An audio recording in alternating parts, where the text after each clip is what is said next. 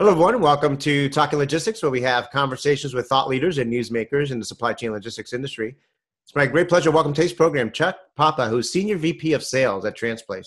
And today we're going to talk about managed services versus software as a service. Which path is right for you? Now, when it comes to how to best manage your transportation operations, a lot of shippers, sometimes find themselves at the crossroads. Should they implement the transportation management system, whether in-house or via software as a service? Should they outsource everything to a logistics service provider or take some kind of hybrid approach? But the right approach, the right path for one company may not necessarily be the best path for a different company. So what are the factors that companies need to consider to determine which is the best path for them? What are the pros and cons of each one? And if you decide to go down the managed services route, what are some of the factors you should look for in a partner? Well, those are some of the questions we're going to address in today's episode, and it's great to have Chuck here on the program, who's kind of on the front lines of this to share his insights and advice on this topic. So, Chuck, welcome to the program. Thanks, Adrian. Happy to be here. Look forward to the conversation. Great. We've had many of your colleagues there at Transplace on the program before. This is your first time, so like I always like to do whenever we bring someone new to the program is before we dive into the topic.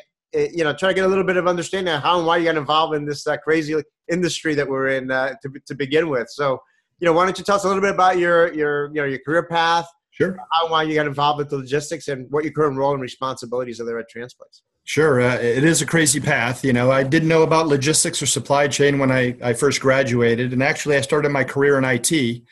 And how I got into logistics and transportation was, from an IT perspective, I was supporting a GE business unit from a systems perspective, which is how I learned about logistics and transportation and made the decision to jump into it from a career perspective, and had been in it ever since for over 25 years in various roles of operations, IT, and procurement. And today I run our enterprise sales for Transplace. Great. It never ceases to amaze me, kind of the different paths and starting points that people have that ultimately lead them to logistics. Yeah, it is fun. It's a fun path, and I'm happy to be here. Yeah, no, likewise. So let's start with, defining, managed services, because that's a topic that a term that, I think a lot of folks use in the industry, but I think it means different things to different people. So what is it, what is managed services, and how does it differ, let's say, from traditional, transportation outsourcing? From a definitions perspective, I don't think it's much different. It's really when a company decides they need help and improvement in their transportation capabilities and performance, and they make a decision to outsource. Definition's the same. I think what's different is in the details of that outsourcing question. I think from a traditional outsource, people think of it's an all or nothing game. In a managed services outsource, it's not. It's assessing what's important to you, what do you view as strategic versus tactical, and then making more of a decision on what do I want to keep versus what do I want to outsource. It's not outsourcing all of the decision-making process.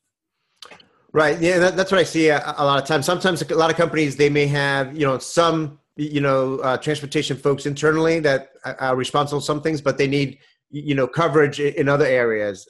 Some companies may want to keep procurement in-house, but the day-to-day execution, they want to, augment that with some specialists in that area.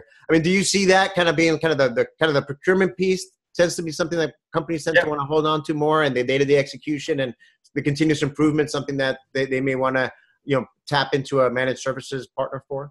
No, you're right on. Absolutely. And that's probably the biggest area where a lot of companies decide to retain ownership of the carrier contracting process. They still may look to us to help support it from an annual tactical procurement bid event, leveraging our scale, resources, and our processes, but strategically decide to take ownership of those carriers contracting and ownership. Additionally, logistics engineering. Some organizations want to tap us for logistics engineering services. Other organizations have made that investment from a supply chain perspective and will do the network and inventory analysis themselves. Great. And I would think, one of the things that I've seen with a lot of these relationships is that they evolve over time, right? Because you may, what the specific needs are today and the capabilities that a customer and a shipper might have today are going to be different than maybe a year or 2 years or 3 years down the road.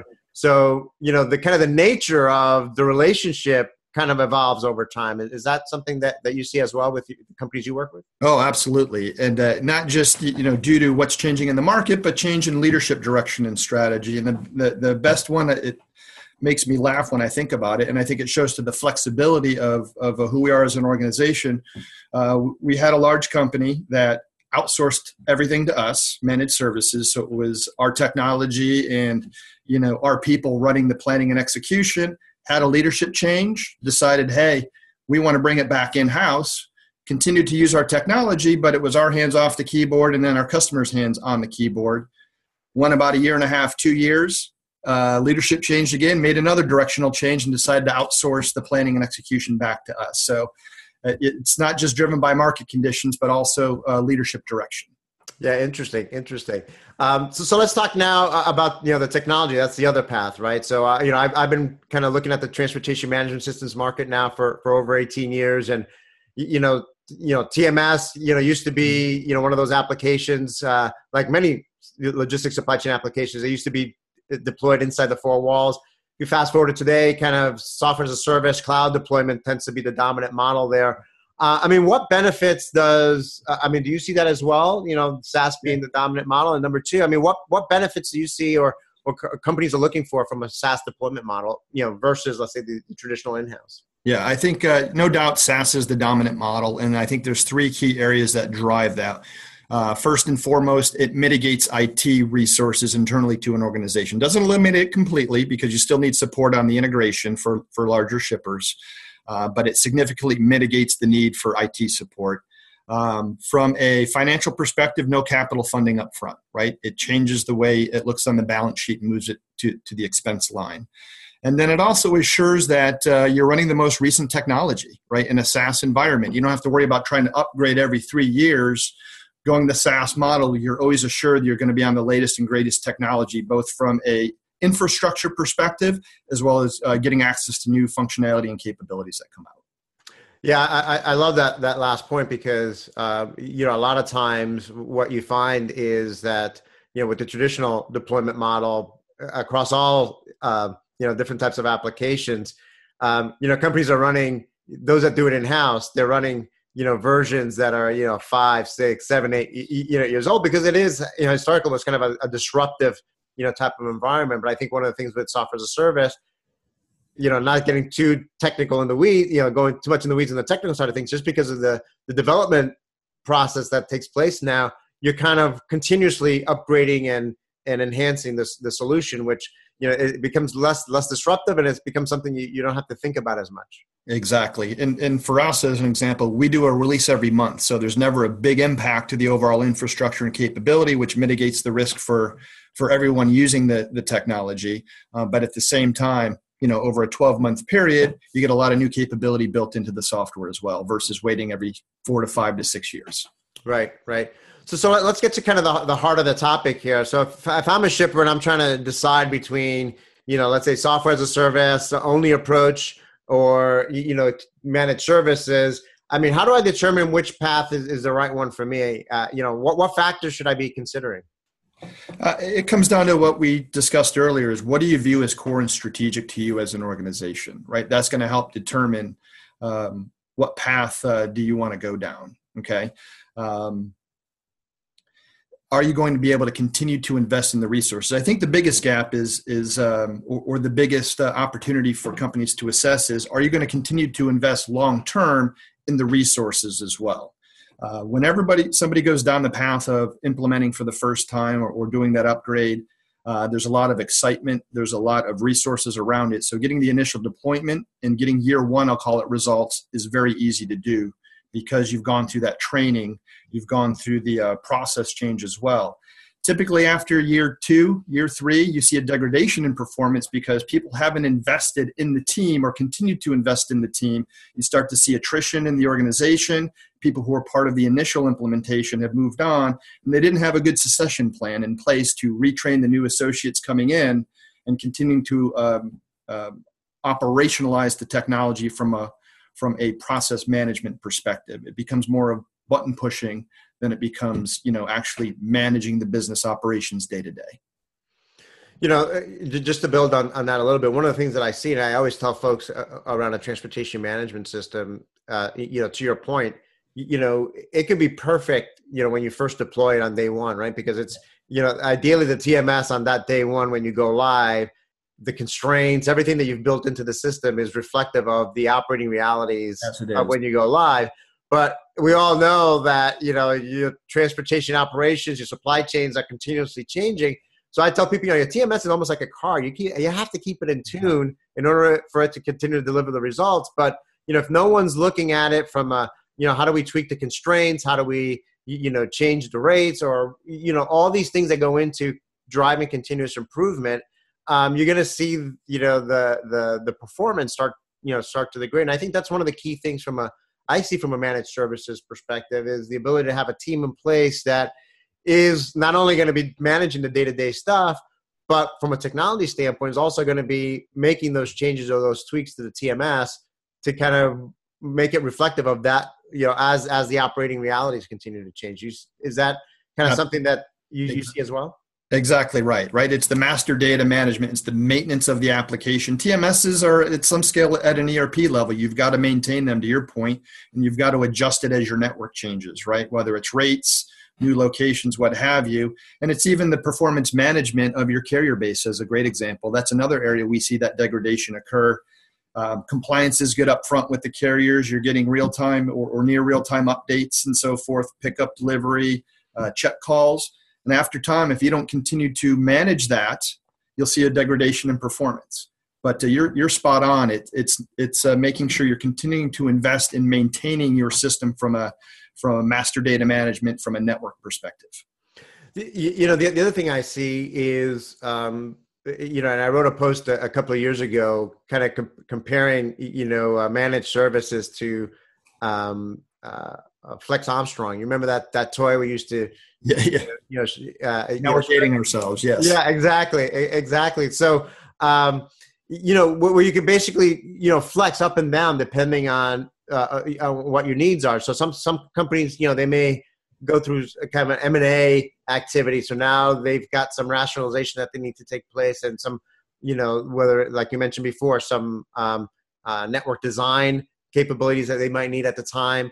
In other cases, they may just be going through a growth spurt, and they just, the decision is, do we hire a ton and build out a huge, transportation department, or do we, address this growth in demand by tapping in a partner that can help us with, this additional need that we have from a transportation operations standpoint. So I see that as well as another, driving factors. Is that something that, with some of your customers you're seeing as well?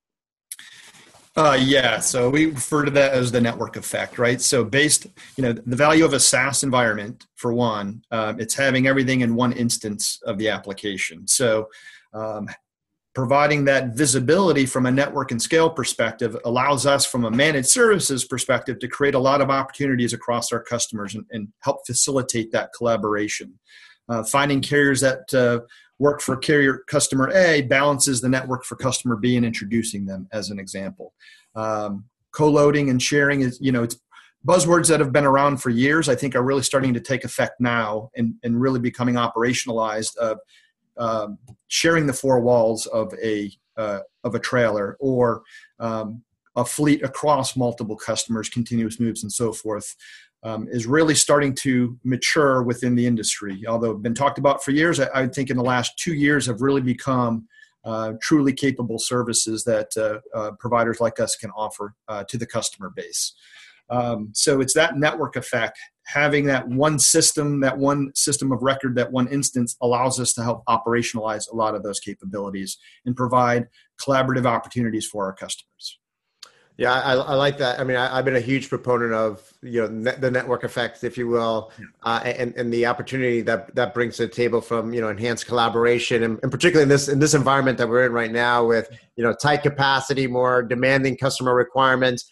I've always argued that, in order to, raise the bar on performance, you got to do things differently, and being able to leverage a network and network platform to enable enhanced collaboration is certainly something that's been talked about, to your point, for a long time. But I think the time, if not now, then I don't know when it will happen, because things are just so challenging in the market today.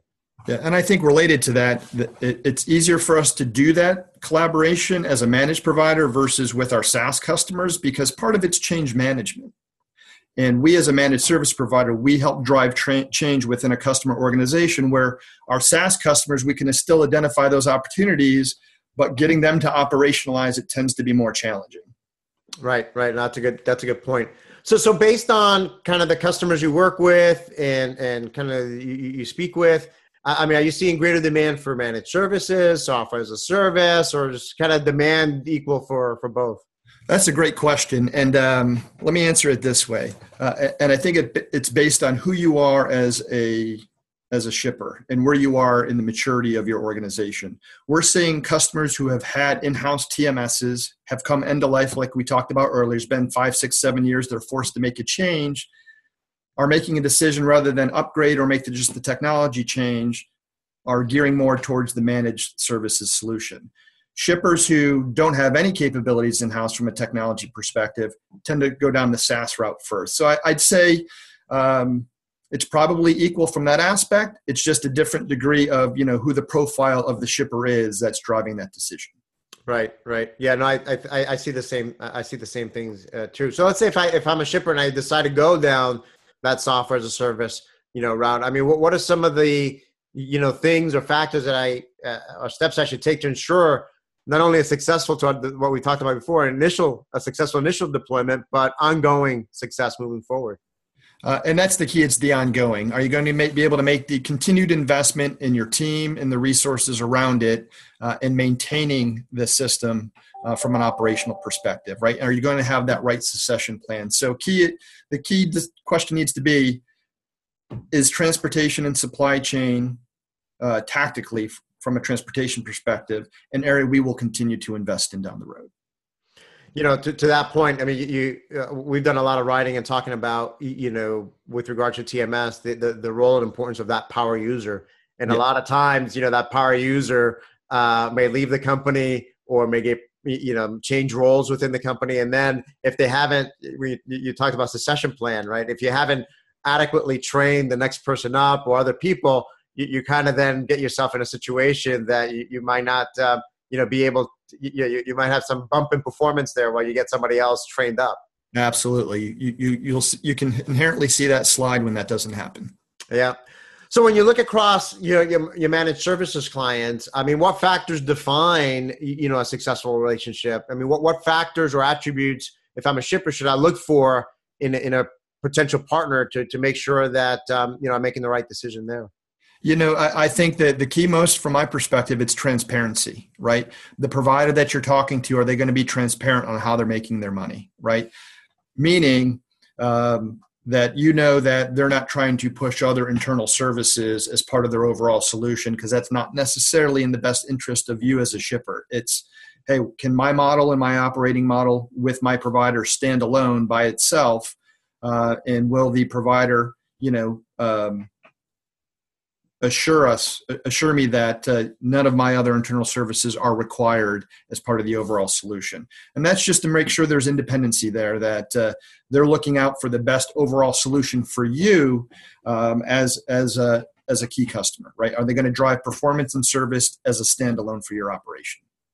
No, I would think that as part of that, I mean, there's a lot of, as in any kind of outsourced relationship, there's quarterly, reviews, there's metrics that you define that you're all, both looking at. So it's I would assume having a well-defined, management and governance structure between the two parties is also important.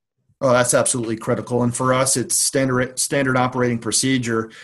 We do quarterly business reviews. And the way it's really geared is we have a weekly, monthly, and a quarterly process. Quarterly is geared more strategic. Monthly and weekly are geared more tactical. So you've got to have that cadence in place. Companies have to realize it's not hey, I hiked it over to the wall, wash my hands of it, and I'm out of it. It's still your business. It's still your customers. It's very important for our customers to stay involved with us actively. One of the things I hear a lot from shippers, across the board, regardless of what kind of outsourced relationship they have, is that they're always looking to their partner to provide them with, tell me what I don't already know, right? Or give me some innovative ideas or ways that I can differentiate from my competition. Is that something that you continue to hear from your, clients as well? It's like they're looking for that, be a third party source of innovation and ideas. Oh yeah, that's always the constant drive for us is what have you done for me lately? What are you doing that's innovative that I can take advantage of, right? Of course, everybody wants it exclusive to them, which is not the reality of the situation either. But it's our job to constantly bring those continuous opportunities and innovation to our customers. We have a whole process and methodology and team that's built just around that because reality is year 1 and 2 and even 3 is easy to find savings. It's years 4, 5, and 6. What do we do to continue to drive improvement and value over time? And that's what we've operationalized with a program we call Value Improvement Program. That's where the rubber hits the road, if you will. That you want to continue the relationship beyond 4, 5, and 6 years. And we have some of our longest tenured customers are well over 15 years, and that's I think a testament to our ability to continue to drive value for our customers year over year. I've sometimes heard it, that, once the honeymoon phase is over, kind of comparing it to kind of a marriage, right? Once the honeymoon phase is over, how do you keep that love and relationship going, in the latter years? So, and it's you can't hide behind. One of our senior operators always said we're not doing our job unless we're having a heated breath conversation, meaning I'm pushing you, you're pushing me. Realizing, as a provider, we're gonna stub our toe and we're going to fall down. It's a matter of how do we recover from those instances because none of us are perfect. It's not the reality of it. But if we're not constantly challenging our customers and making changes and driving continuous improvement, then we're not doing our job. Yeah, great point. It ultimately boils down to, having clear and effective and honest communication, building that trust and then, building that partnership. Chuck, we're kind of running out of time here, so I'm just going to go right to my last question. As a way to wrap up, if I'm still undecided on which path to take, what question should I ask myself to help me, bring me closer to making a decision? I still think it's what's your strategy long term, right? Can I sustain the resources, the commitment, the investment, in not just the technology side, but from the operational side, and go out there and kick the tires, right? It's go benchmark. That's probably the easiest thing to help companies determine what's the right path for them. Great. So, like I always say at the end of all our episodes, we always just manage to, scratch the surface on these topics, but I think we covered a lot of ground today. You provided some great insights and advice. So thank you again for making the time to be with us today. I appreciate it. I enjoyed it. Thanks again. Great. I want to thank those of you that joined us. If you're watching this episode on demand, either at the TransPlace website or on the Talking Logistics website, and you've got a question or a comment for Chuck, you can post it there, and I'm sure he'll be more than happy to respond via that medium. Again, thank you all, and look forward to seeing you in a future episode of Talking Logistics. Have a great day.